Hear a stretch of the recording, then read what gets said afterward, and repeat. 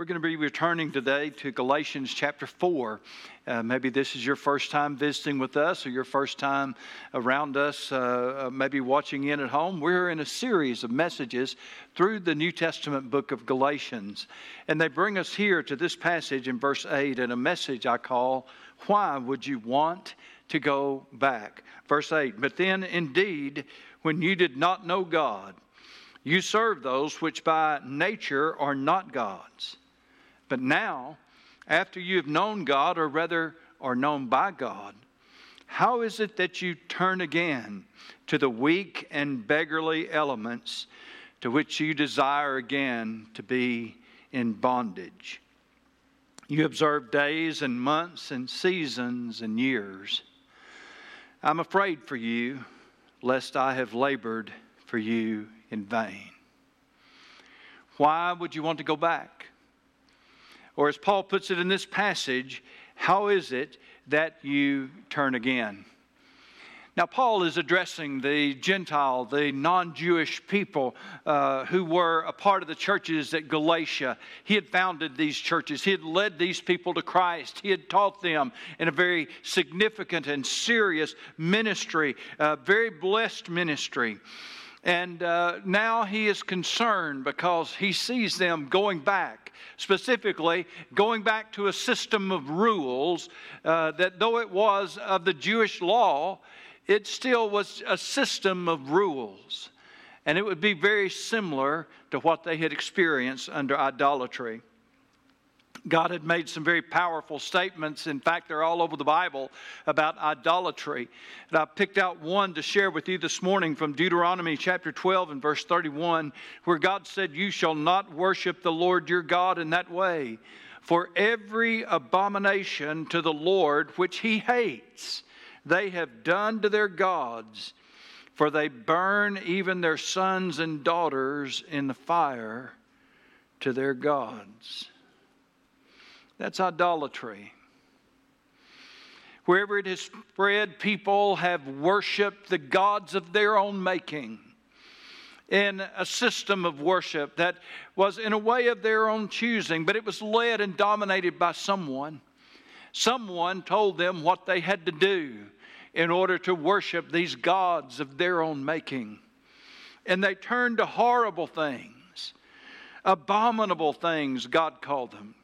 Violent things, sexual things, and even things that were very deadly. Even human sacrifice was on the list, and the sacrifice of their own children. God said, when you go into the land of Canaan, don't you adopt their ways. Don't you think that you're going to worship me that way. Because God is not like these other gods that men have made. The one true God is to be worshiped in spirit and in truth. We're not going to do that. And so now Paul calls to the Galatians and reminds them, God has got you out of that. Now you know God. Or even more, he says, God knows you. You know, it's great to know God's name, but aren't you glad this morning that God knows your name? I mean, we know about God, but God knows about us. He knows what you're going through today. He knows what's going on in your house this week. He knows what's going on in your business. He knows what's going on with your health. So we know God. That's a wonderful thing, but God knows us. And this is what happens then when we are in relationship with Almighty God. Now, because they were in Christ, they were declared to be the sons of God and the heirs of God through Jesus Christ. Remember, Paul had presented that parable about how that when a child was, when a son, though he's heir of all, but he's not mature, he's not grown, and they put him under a governor then who makes sure that he's doing the right thing at the right place at the right time. You're under that authority. But then when you are mature, the father sees that. Then you become a son, and you have all the rights and the privileges that goes along, all the opportunities that goes along then with being the son and the heir. And the point that he made is that when we are in Christ, then God has declared us to be a child of God, and we are joint heirs with Christ. We have then the privileges and the responsibilities that come from being a child of God. We enjoy all of that experience. Why then, he said, would you want to go back and put yourself under the authority of somebody else? They're like a son then who has been declared an adult and granted freedom and privilege, but who wants to go back and live under authority like a child. You see, in every area of maturity, there's a progression. We move from kindergarten, for example, to elementary, to middle school, to high school, to college, and then out on our own. I remember growing up in a small town in southern Arkansas. Our school was all on one campus. Our elementary school was one building. I know that's hard for you folks to imagine here in Cabot, but that's the way it was where I grew up. My elementary school had a hallway down the middle, and when you come out that hallway, there was a sidewalk then that extended all the way across the playground to the street. On one side of that hallway was grades 1, 2, and 3. You say, what about kindergarten? Didn't have kindergarten. Grade 1, 2, 3. On the other side of that hallway was grade 4, 5, and 6. When you went out to the playground, one side of that was for the little kids. Grade 1, 2, 3. Across the sidewalk then was the place for the big kids. I remember what it's like being a little kid. Our playground had slides and swings and monkey bars, and that's about it.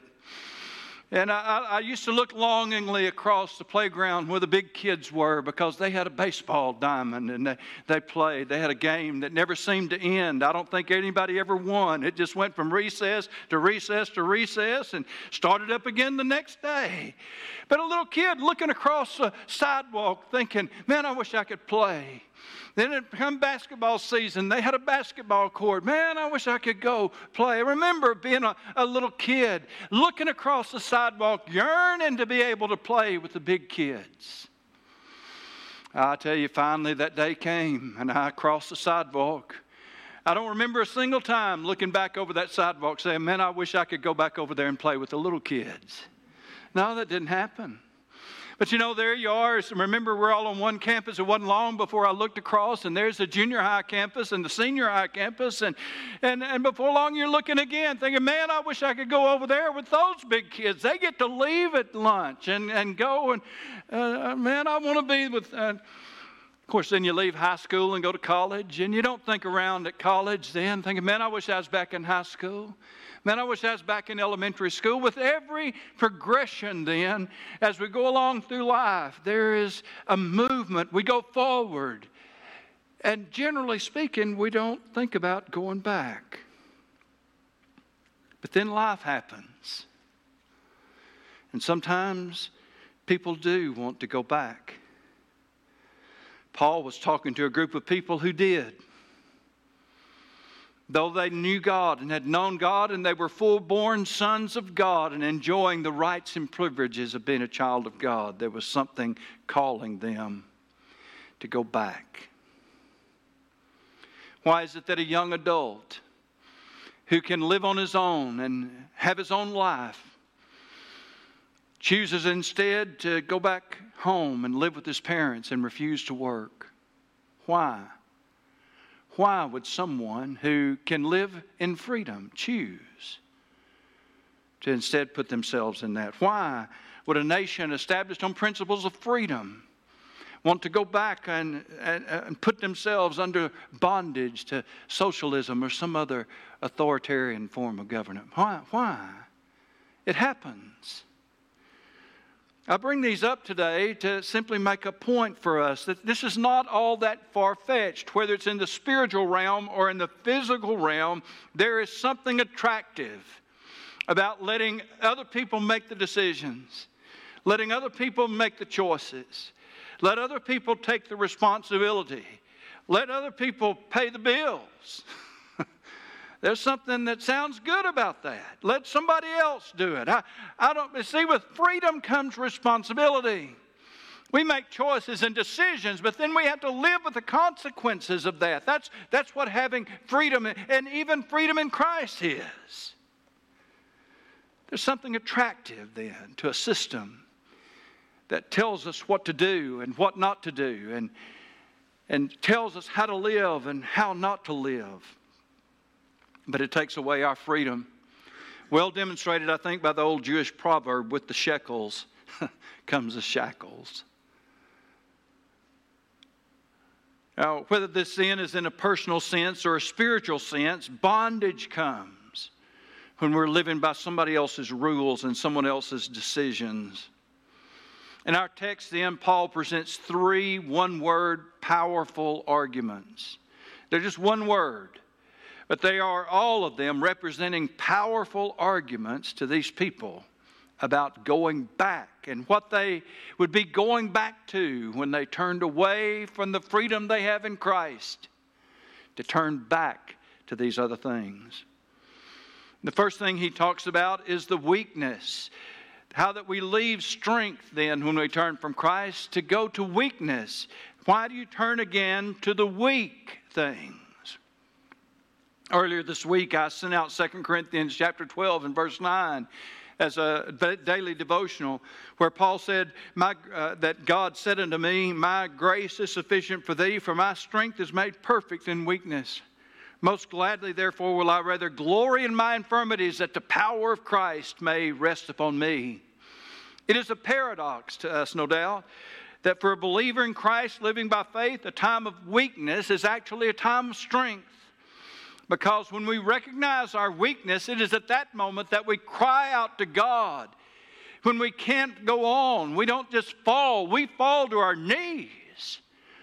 And when we fall to our knees and we begin to plead with God and cry out to God, then that is when the power of God is unleashed on our life. And that's a good thing because we live, in a sense, in a state of perpetual weakness.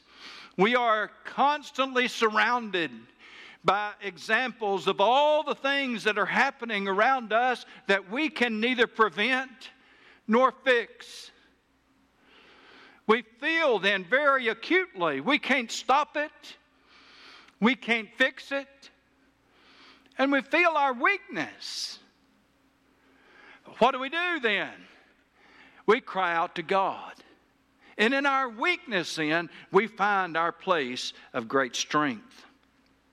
Paul would speak of how that the law and any system of rules is plagued by an inherent weakness. In Romans chapter 8 and verse 3, what the law could not do, in that it was weak through the flesh. There's an inherent weakness. It is the weakness of the flesh about the law and this system of rules. He returned to that subject in great detail in Colossians chapter 2.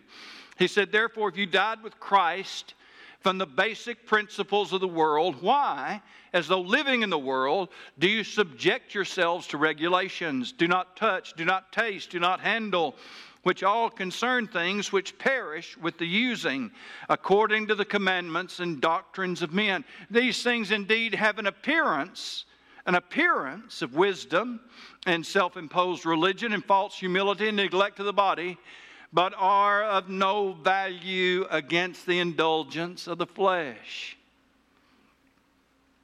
You see, when we receive Jesus Christ as our Savior, we are changed forever by the power of the gospel of Jesus Christ. That change is so profound that the Bible actually says that old things are passed away and all things are become new. How do you know that is true? You know it by faith. You know it because the Bible tells us that it is so. You might look at yourself and you say, well, I don't look new. No, you don't. You might say, I don't feel new. Well, probably not. I don't act new. Not all the time. How do we know that it's true? We know it by faith. But when we believe it, because it is the promise of God, bought and paid for by the precious blood of Jesus Christ, we embrace it by faith. Yes, I am a new creature in Jesus Christ. And lo and behold, we find out that we are. Why? Because Christ lives in us. Christ lives in us. He didn't just tell us now everything's going to be different, go out and make it so. No, that's not the way it is. Jesus Christ lives in you if you're saved. He lives in me. And it is then by His presence and His power that new relationship and that new life can become our reality. We know it by faith because the Bible tells us that it's so. We experience by faith because we trust in the Lord Jesus Christ to make it true in our life. When we are walking then by faith and depending upon the Lord, we do indeed find ourselves being different.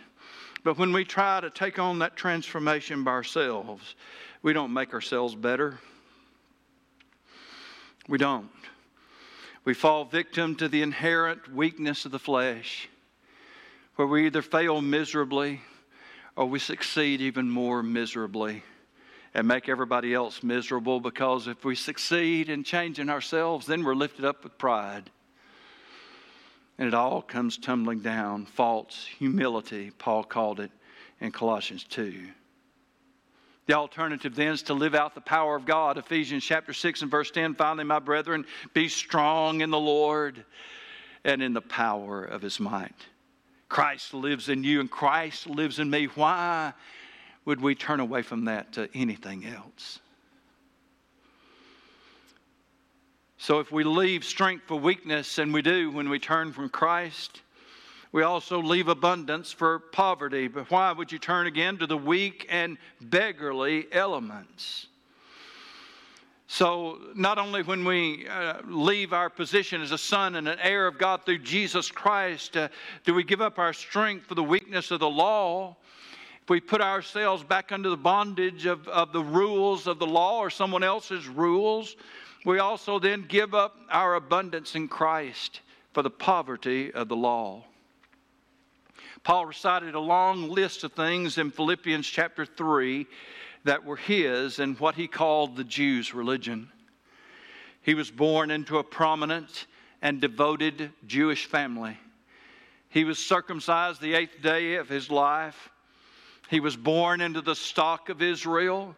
He was a Pharisee, a Hebrew of the Hebrews, a devoted follower and keeper of the law.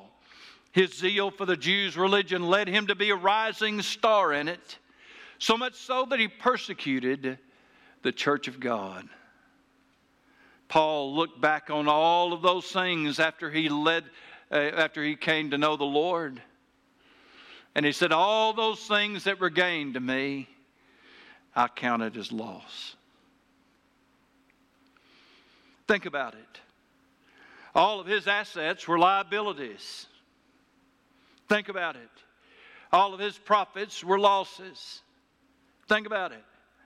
All of his accomplishments were actually failures. Why? Because he thought these things were getting him closer to God, when in fact they were getting him further and further away from Him.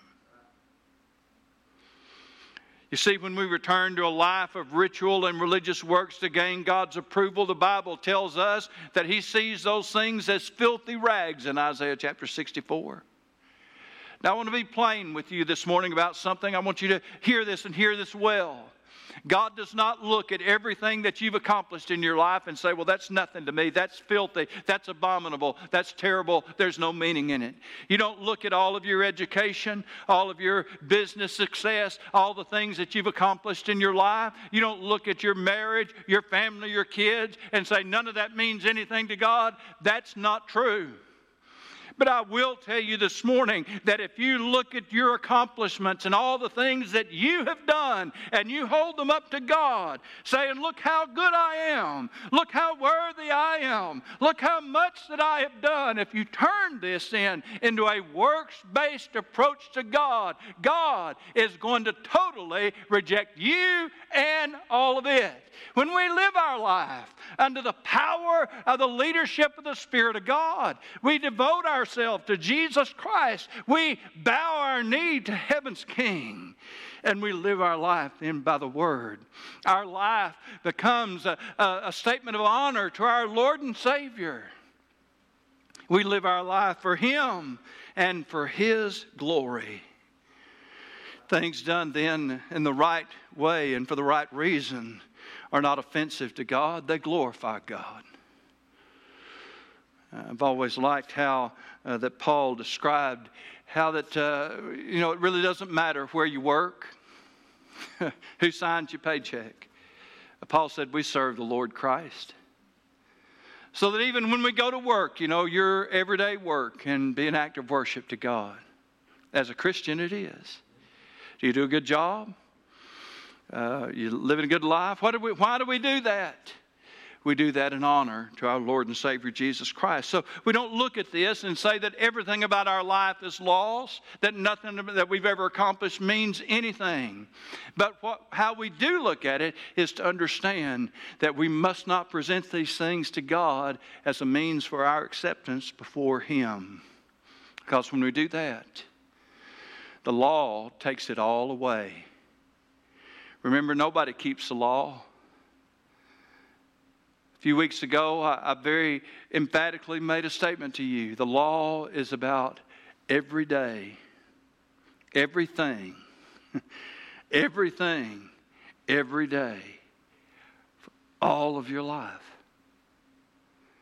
Does anybody meet all the demands of the law every day for all of their life? And the answer is no. So the law, if you turn to that, bankrupts us all.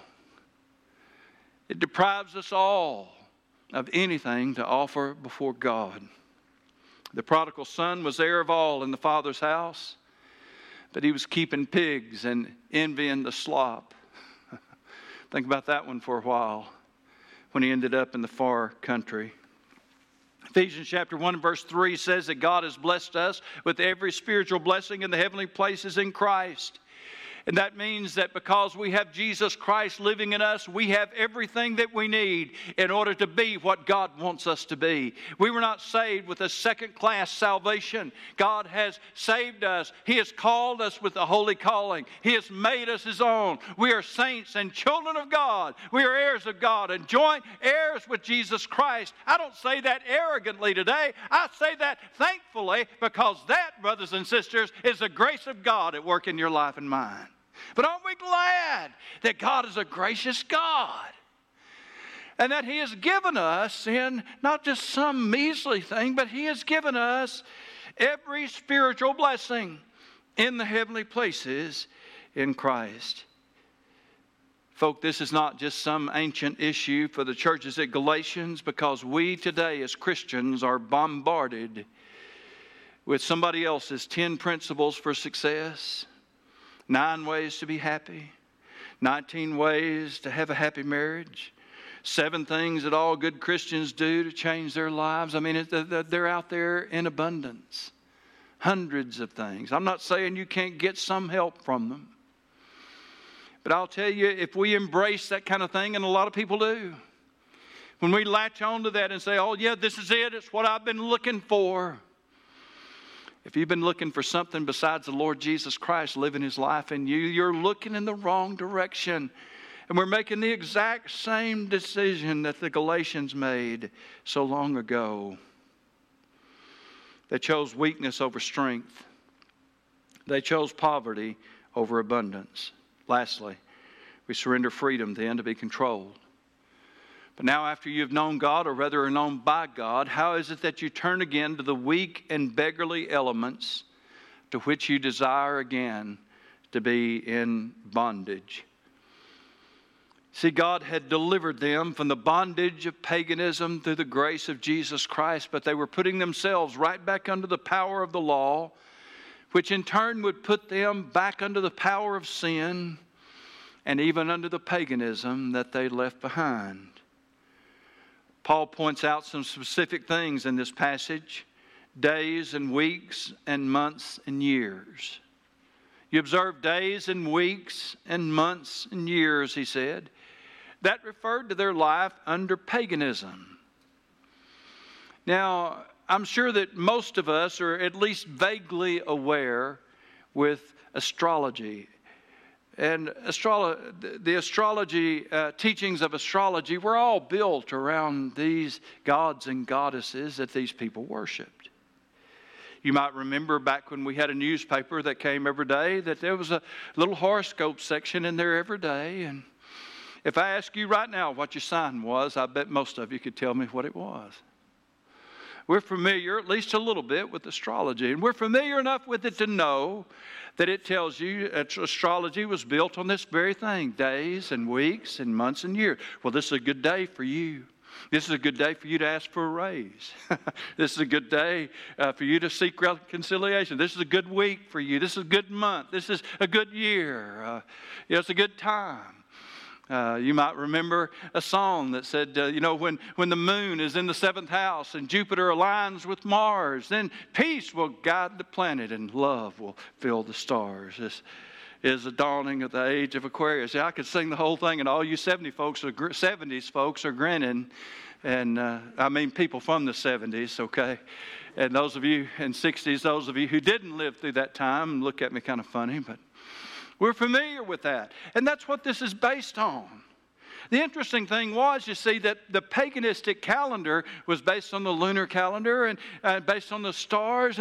And many of the symbols and the feasts and festivals that they had under paganism were also there in Judaism. You know, the devil's always been a counterfeiter. So everything that God ever did, the devil has a way of counterfeiting that. So it shouldn't surprise us that these people who grew up in paganism would find things in Judaism and say, oh, yeah, there it is. Well, you're going to observe Passover. Well, we'll observe Ishtar. You're going to observe the birthday of the sun. Well, we'll observe the birthday of the sun. We've had that all along. And they just blended it all together. Paul saw that building even then. The reason that one of the reasons why they were attracted to Judaism was because it put them under the bondage they were used to. It had somebody telling them what to do. And it gave them basically the same kind of feast and festivals that they'd had. And they liked that too. Paganism, Paul knew, could easily be covered with a veneer of Christian devotion. But it would have devastating consequences, and history tells us that it did. What Paul saw building here in Galatians did come to fruition. There was a time when those paganistic festivals were all brought into Christianity and merged in together. And the interesting thing was, Paul would say to the Galatians, you know God and God knows you. That is, that you have a real relationship with God. But he knew that their children and grandchildren would only know that hybrid, powerless substitute, the weak, beggarly, bondage kind that would be a formula where legalistic Christianity was combined with paganistic feasts and festivals. And it would bring them right under bondage and take them away from Christ. Paul said, I'm afraid of you.